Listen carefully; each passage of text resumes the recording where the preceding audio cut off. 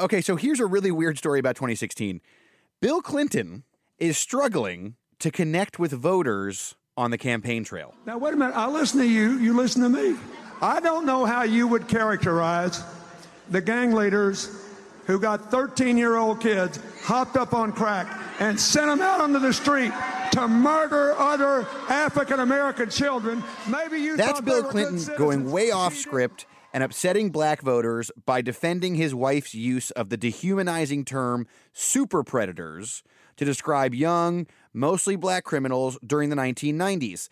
Hillary herself has apologized for the term super predator and was stuck in a tight spot when Bill defended it. This is not the way it's supposed to work with Bill Clinton. When this cycle began, people expected to see the Bill Clinton of 2012, who everyone said was essentially the greatest Democratic spokesperson literally of all time. Somebody emailed me after his speech that said, you need to appoint him Secretary of Explaining Stuff. If you think I'm exaggerating when I say that people thought that Bill Clinton was the best there is, trust me, I'm really not.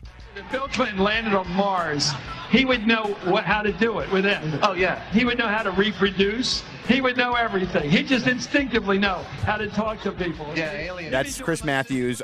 We really didn't even need to play that clip. I just personally thought it was maybe the greatest clip I've heard. So Bill Clinton has actually made more headlines on the campaign trail for gaffes than he has for being his wife's Secretary of Explaining Stuff. And this Bill Clinton thing is not unique to Democrats at all. Surrogates everywhere are really bad in 2016. This is No One Knows Anything, the politics podcast from BuzzFeed News. I'm your host, Evan McMorris Santoro. Today we're talking about the weird world of campaign surrogates. What are they for? Why are they gaffing all the time? Do we still need them? We have boxes and boxes full of clips for you today of campaign surrogates and what they sound like on the campaign trail in 2016. We also have a look inside the surrogate process with two of the best communications operatives in the Republican Party. They also happen to be married to each other, which makes for a good conversation. Plus, we'll talk to a voter who started out for one candidate, saw his candidate lose, and had to pick another one. Did endorsements matter to him when he made his choice? Stay tuned, and you'll find out. Joining me to help me discuss the world of campaign surrogates and what's gone right and mostly wrong with it this year is my boss, Catherine Miller, the editor of BuzzFeed Politics. She came all the way down from New York to assist. Catherine, welcome to No One Knows Anything. I'm glad to be here. Well, we haven't even gotten into it yet, Oh, and yeah. look at already, folks. This is what it's like. This is what it's like to work at BuzzFeed. Except there's like a small kitten meowing that you can't see off camera or off mic, I guess. So, what is a campaign surrogate, and why do they exist? Campaigns want this. Basically, it's a person who has endorsed them, or in the case of Bill Clinton, is married to the candidate, Helpful. who goes out and speaks on behalf of this candidate.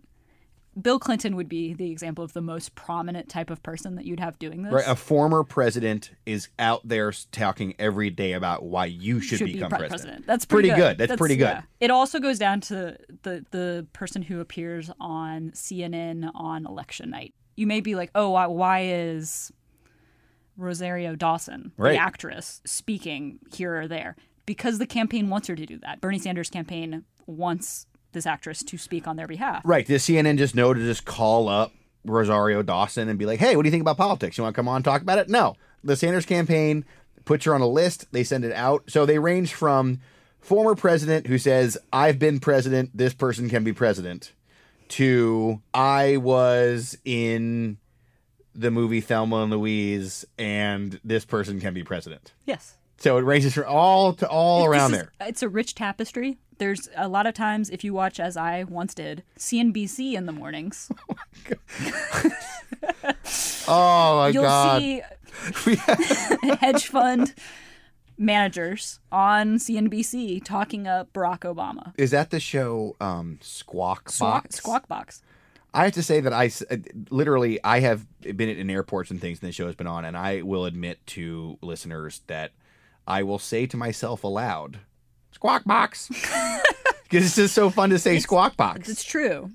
So sort of the most sought after one of these people, or most common, which is ranging from former president to actor, is the person who just finished running for president and has now stopped their campaign and is now part of your campaign. Failed candidate.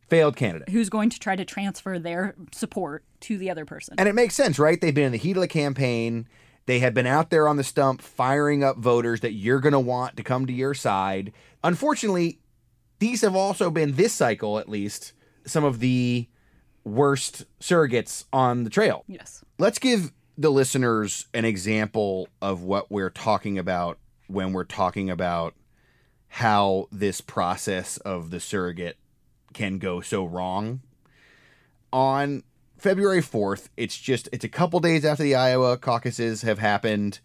Rick Santorum didn't work out, but he didn't make any huge errors. He had a lot of support in Iowa. Rubio wanted his support. Right, so Marco Rubio gets him to support him. And Rick Santorum's sort of debut as the Marco Rubio campaign surrogate is he goes on Morning Joe. Former presidential candidate in the winter. And he is asked what seems like a pretty easy chip shot of a question, which is... What do you list as Marco Rubio's top accomplishment that made you decide to endorse him?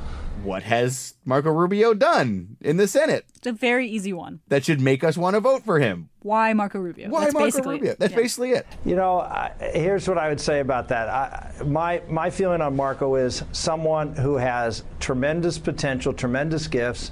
If you look at being a minority in the United States Senate in a year where 4 years where nothing got done, I guess it's hard to say they're accomplishments. I mean, tell me what happened during that 4 years that was accomplishment for anybody? Well, it really isn't a fair question to ask what the guy you want to be president of the United States. That's right. That's right. It's really very unfair to ask someone. Show, and I just don't think it's a fair question to say you look over the last 4 years where nothing has happened and then blame one person because he didn't get accomplishments done. Neither did President Obama. Now, here's the problem for Marco Rubio, right?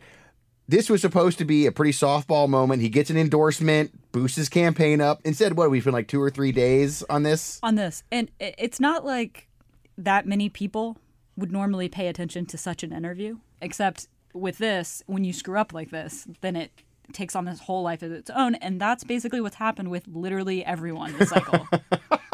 Yeah. So this is sort of the lead-in to this is the best example of sort of what every candidate is now going to have to deal with following February 4th, basically. So Catherine and I have gone through the copious BuzzFeed Gaffatron archives. It's a very large archive. We keep it in a bunker in a mountain in Nevada. We found our favorite candidate surrogate moments where surrogates have come out and their job was simply to say something inoffensive about their candidate and push the candidate's message forward, and instead they become the news for days and days. One of my favorite moments from the campaign trail, it's the Real Time with Bill Maher show on HBO. It's not a huge audience. It's definitely not a moment people tune in to see their politics. It airs on Friday night at like 10 o'clock. You have to pay for it. That's right. So Gloria Steinem, the famous feminist writer, goes on to the Bill Maher show and then is asked about Bernie Sanders and young women that support Bernie Sanders. And this is what she did. And when you're young, you're thinking, where are the boys? The boys are with Bernie, or, Ooh. Now, if I said that... No. Yeah, they're for Bernie, because that's where the boys are. No, you'd but it's swat not... me. Come on. No, I wouldn't.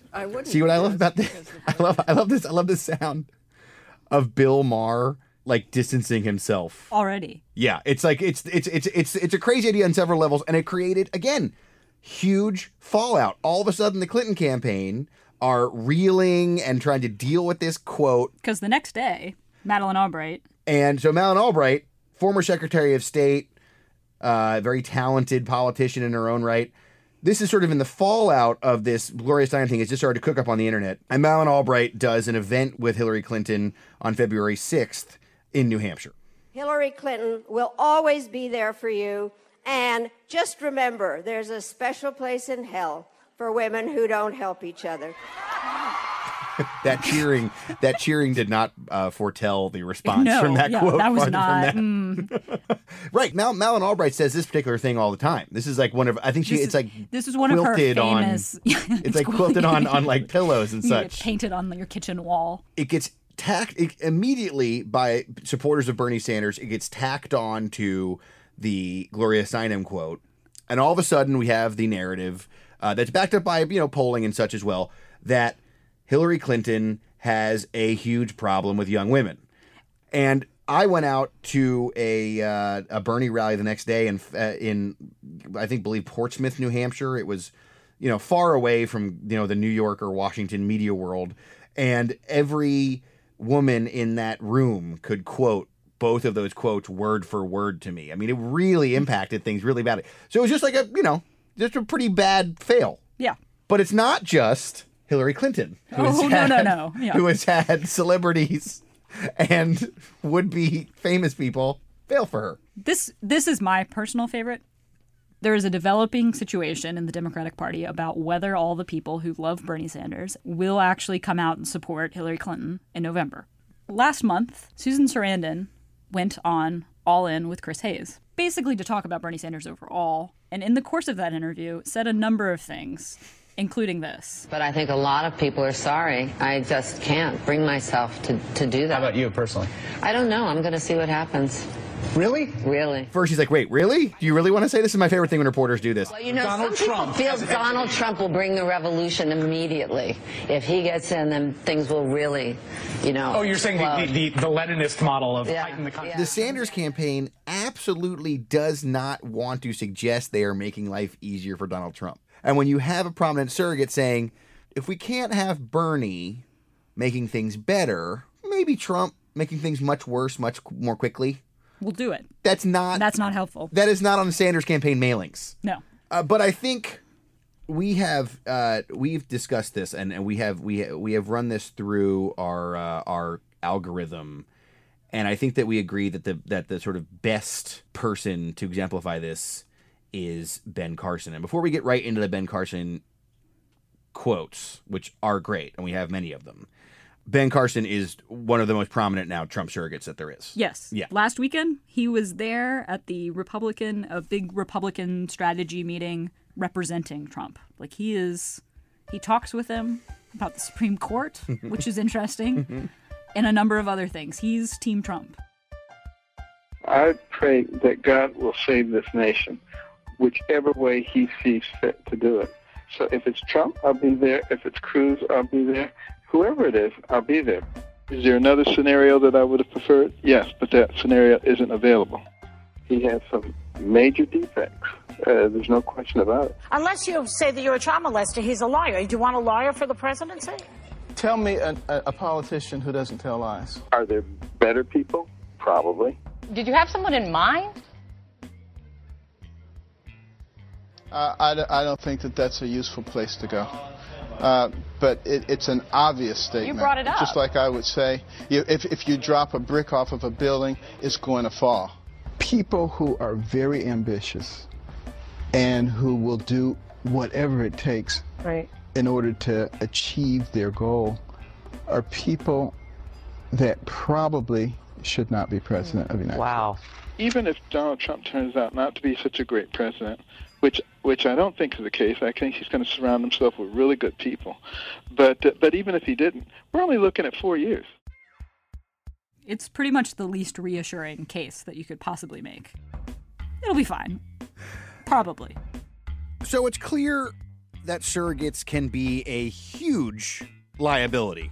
And yet, there were many candidates who wanted Ben Carson to join their team after he dropped out. This is weird. Or at least it seems pretty weird to me. Two of the sharpest operatives in Republican politics, Alex and Caitlin Conant, joined me in Washington recently to talk about the surrogate process. They know a lot of what they're talking about. Alex Conant was communications director for Marco Rubio's 2016 campaign. I'm Alex Conant, and I worked for Marco Rubio for almost 5 years. And Caitlin was the campaign's surrogate wrangler. Dealing with surrogates day in and day out was her actual job. I'm Caitlin Conant. I was there for 3 months.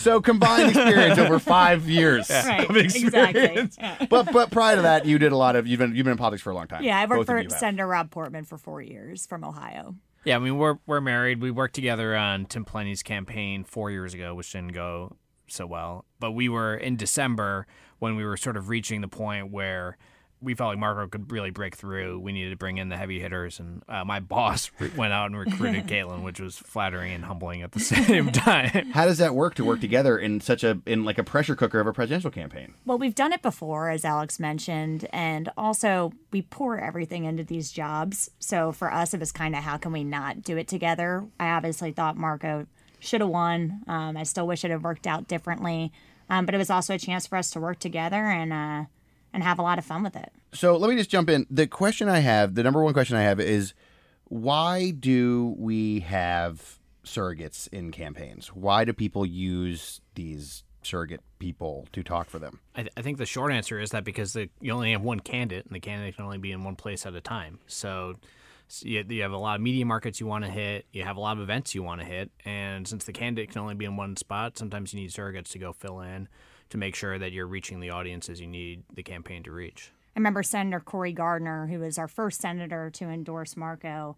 Colorado, right? Yeah. Mm-hmm. And one week I saw him, and he had just, I think, come from California for a fundraising event for us, and then flew to Florida to campaign for us, and then was at a debate with me in Greenville. And he's not the guy running for president. He's a guy helping the other guy run for president. Exactly. That's like what a candidate schedule would be like. Exactly. It was very intense, and we were really, really blessed to have some great guys on board with us. So process-wise, the sort of idea when you have candidates so on Monday they're running against you, and on Friday they're standing next to your candidate, endorsing your candidate and speaking for your candidate. What happens in the days in between that Monday and that Friday? Well, I think it varies a lot, but somebody like Rick Santorum, for example, who just called up Marco Rubio and said he wanted to support it. Same thing with Bobby Jindal. Bobby Jindal emailed Marco and said, "Hey, I'm on board. Let me know when. What do you want me to do?" There's not like a lot of weird backroom negotiations or something. Like, I'll say that I like you if you say that you like my favorite guy. I think if you got to negotiate an endorsement like that, you probably have larger problems than some endorsement's going to help you with. So yeah, this is why it's interesting to have you guys in here, because Marco Rubio had a fairly traditional surrogate endorsement. You know, you guys didn't have a lot of pitfalls with it. Do you feel like there's anything different nowadays with how this works? Because one of the things that we talked about is the potential that someone will go on a Bill Maher show at 10 o'clock on Friday night, and it's preserved forever. Does that make things different when it comes to prepping surrogates or dealing with what they're going to say and things like that? I think you always have to be prepared and make sure that people know what questions they're going to get asked. Make sure that they have everything they need from you, because effectively they were our clients. But I also think a lot of it depends on who they're endorsing. And I think in some cases, a lot of these folks have just threw their support behind who they think is going to be the nominee. So what happens behind the scenes when one of these surrogate moments goes bad? I'm thinking of this infamous Morning Joe interview. Rick Santorum goes on. He just, right at the Iowa caucuses, he endorses Marco Rubio, and he sort of flops around, doesn't really seem to have an answer for it. What's the process like when there's something that happens? Were you just like Caitlin, were you just standing in the back of the set, like with your head in your hands, or are you just like? Yeah, I was watching the TV, and just the airplane bottles were opened immediately, or like what happens? It certainly Did you have to call Alex and tell him that it had happened? I think we all knew it happened at the same time. Yeah. It certainly wasn't the best moment of the campaign, but it was a learning moment for us, because we made sure to get on the phone with everybody who endorsed us, with everyone who was doing TV, and say, okay, if you get asked about this, here are Marco's accomplishments, here's what he's done in the Senate. And then on top of that, Santorum was one of our best surrogates. He did a million things for us. During the Hawaii primary, he went out to Hawaii for a day. Oh, really? Oh, what a humongous sacrifice. Oh, what a great guy. He went out to Hawaii for you. For a day. Okay, for a day. Okay, fine. All right. It's enough time to get a pineapple or whatever. Yeah. Right. No, I mean, to Caitlin's point, I think being a surrogate is tough because you are out there representing somebody else. How does that work? Do you get them to say what you want, or sometimes you're just like, look, I know what I should say about Marco Rubio, and I'm going to say what I'm going to say? Well, I think that there's a pretty good rule of thumb that when you're dealing with somebody from Hollywood, they're going to say whatever they want to say, and there's nothing the staff's going to do about it. I mean, just ask the Romney campaign how that went with Clint Eastwood at the convention in Tampa. I think for the most part, when people endorse a candidate and when they offer to be a surrogate for the candidate, they're doing it because they want that person to win.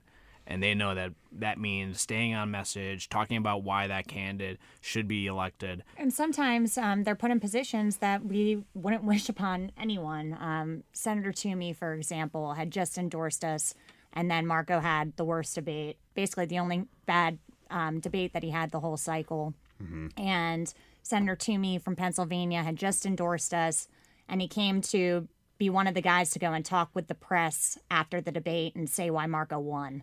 Marco clearly had not won that night. It was a very, very awkward situation. He had just endorsed 2 days before. You say, okay, look, I mean, what did she say? What do you say? Can you give us a little bit of what that's like? Originally, I told him, if you don't want to do it, don't worry about it.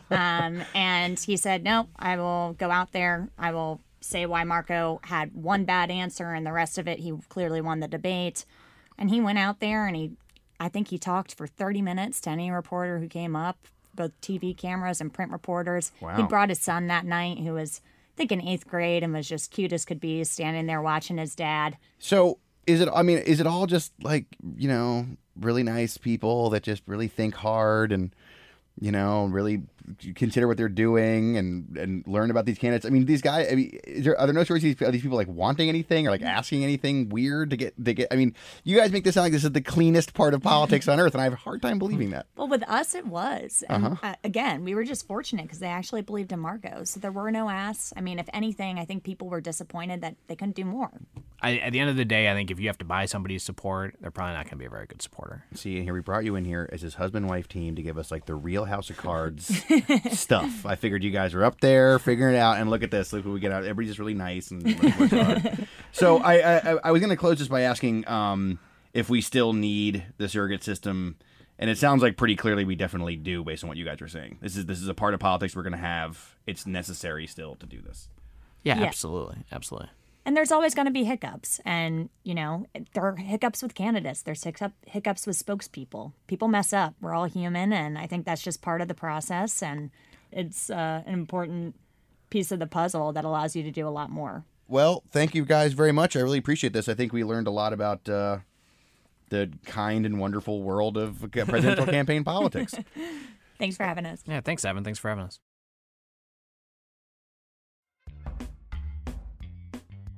So, Catherine, a good surrogate operation, does it actually result in any votes? You look at somebody like Marco Rubio, a very robust group of people campaigning for him. Yeah. All in South Carolina, all in Nevada, all of these states. Got nothing for it. The governor of South Carolina campaigned all around the state. Yeah. Rubio lost it. And now, all the people who supported Marco Rubio have to pick a new candidate. And it may not matter to them who Marco Rubio actually wants them to pick. We're in a very small little town that is south of Myrtle Beach. I called up Ed Tarleton, a South Carolina Republican voter who backed Rubio and is now figuring out what to do next. Myrtle Beach is, that's where all the tourists go, and I stay away from it. Why is that? Because I'm 80 years old, and I don't need to go up there and all that crap. What was it like to have been a Marco Rubio voter in South Carolina, then watch him lose and have to figure out what to do next? Well, I did vote for Rubio in the primary, keeping in mind that we had something like 17 people running at the time.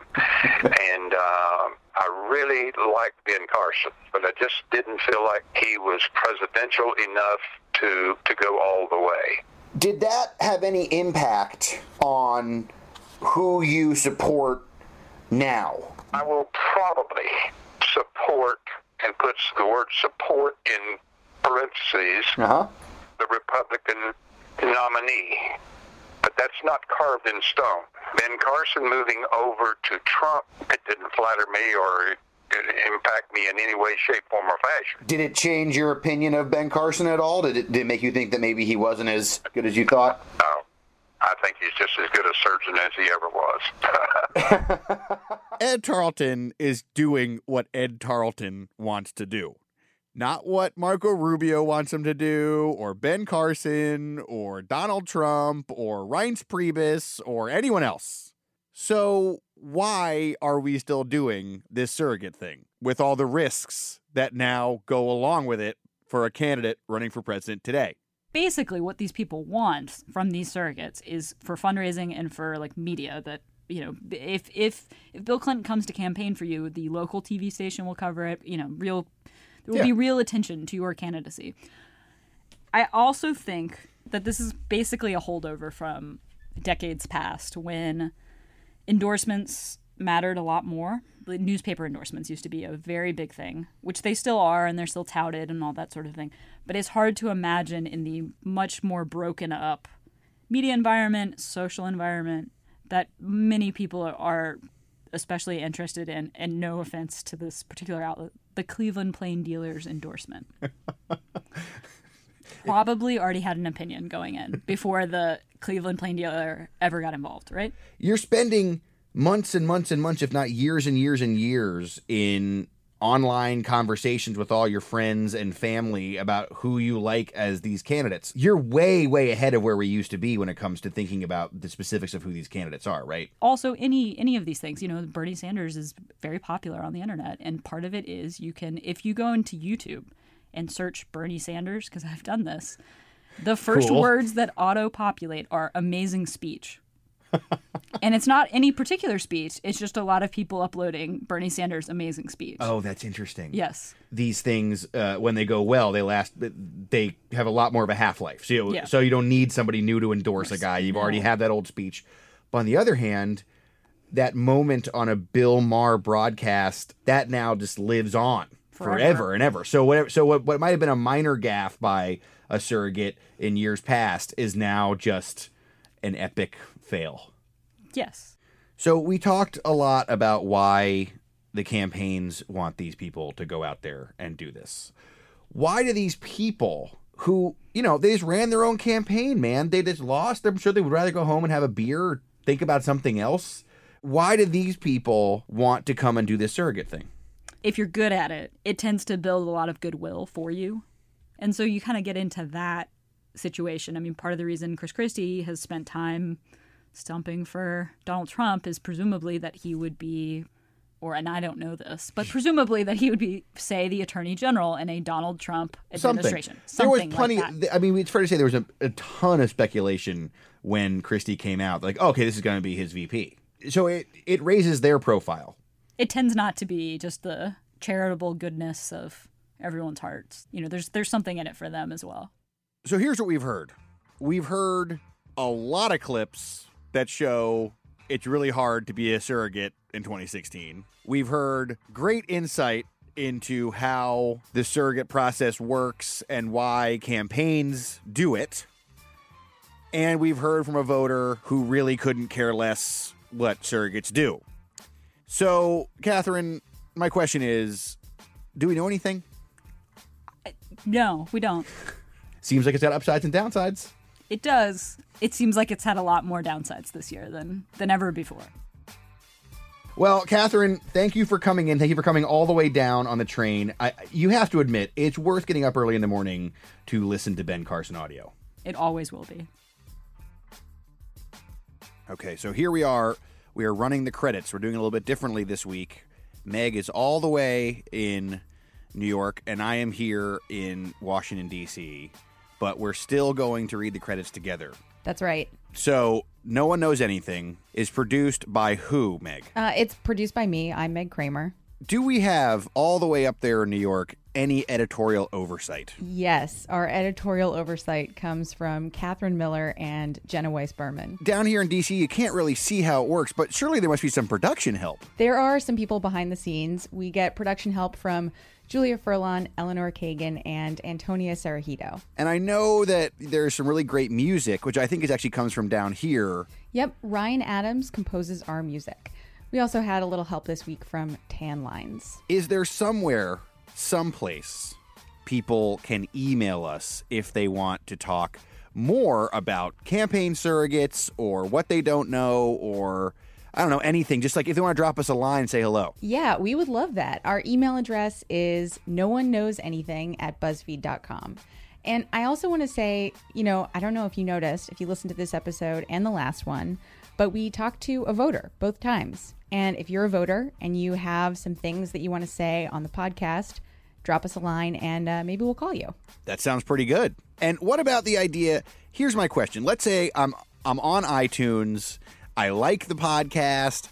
Meg, what do I do in that instance? Rate us on iTunes. If you like the show, give us a rating. If you don't, you don't have to do anything. That's all. You don't do it. Seriously, if you don't like it, just pretend it doesn't exist. Just move on with your life. You were never here. We were never here. There's a lot of podcasts.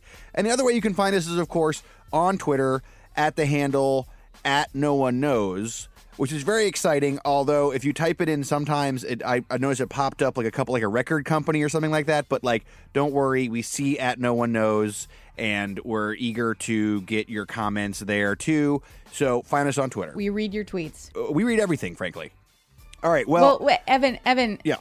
Is there anyone else responsible for how the show happens, or is it just me and Jenna, Catherine, all those people? Oh well, I mean, not to toot my own horn, but I am the host of the show.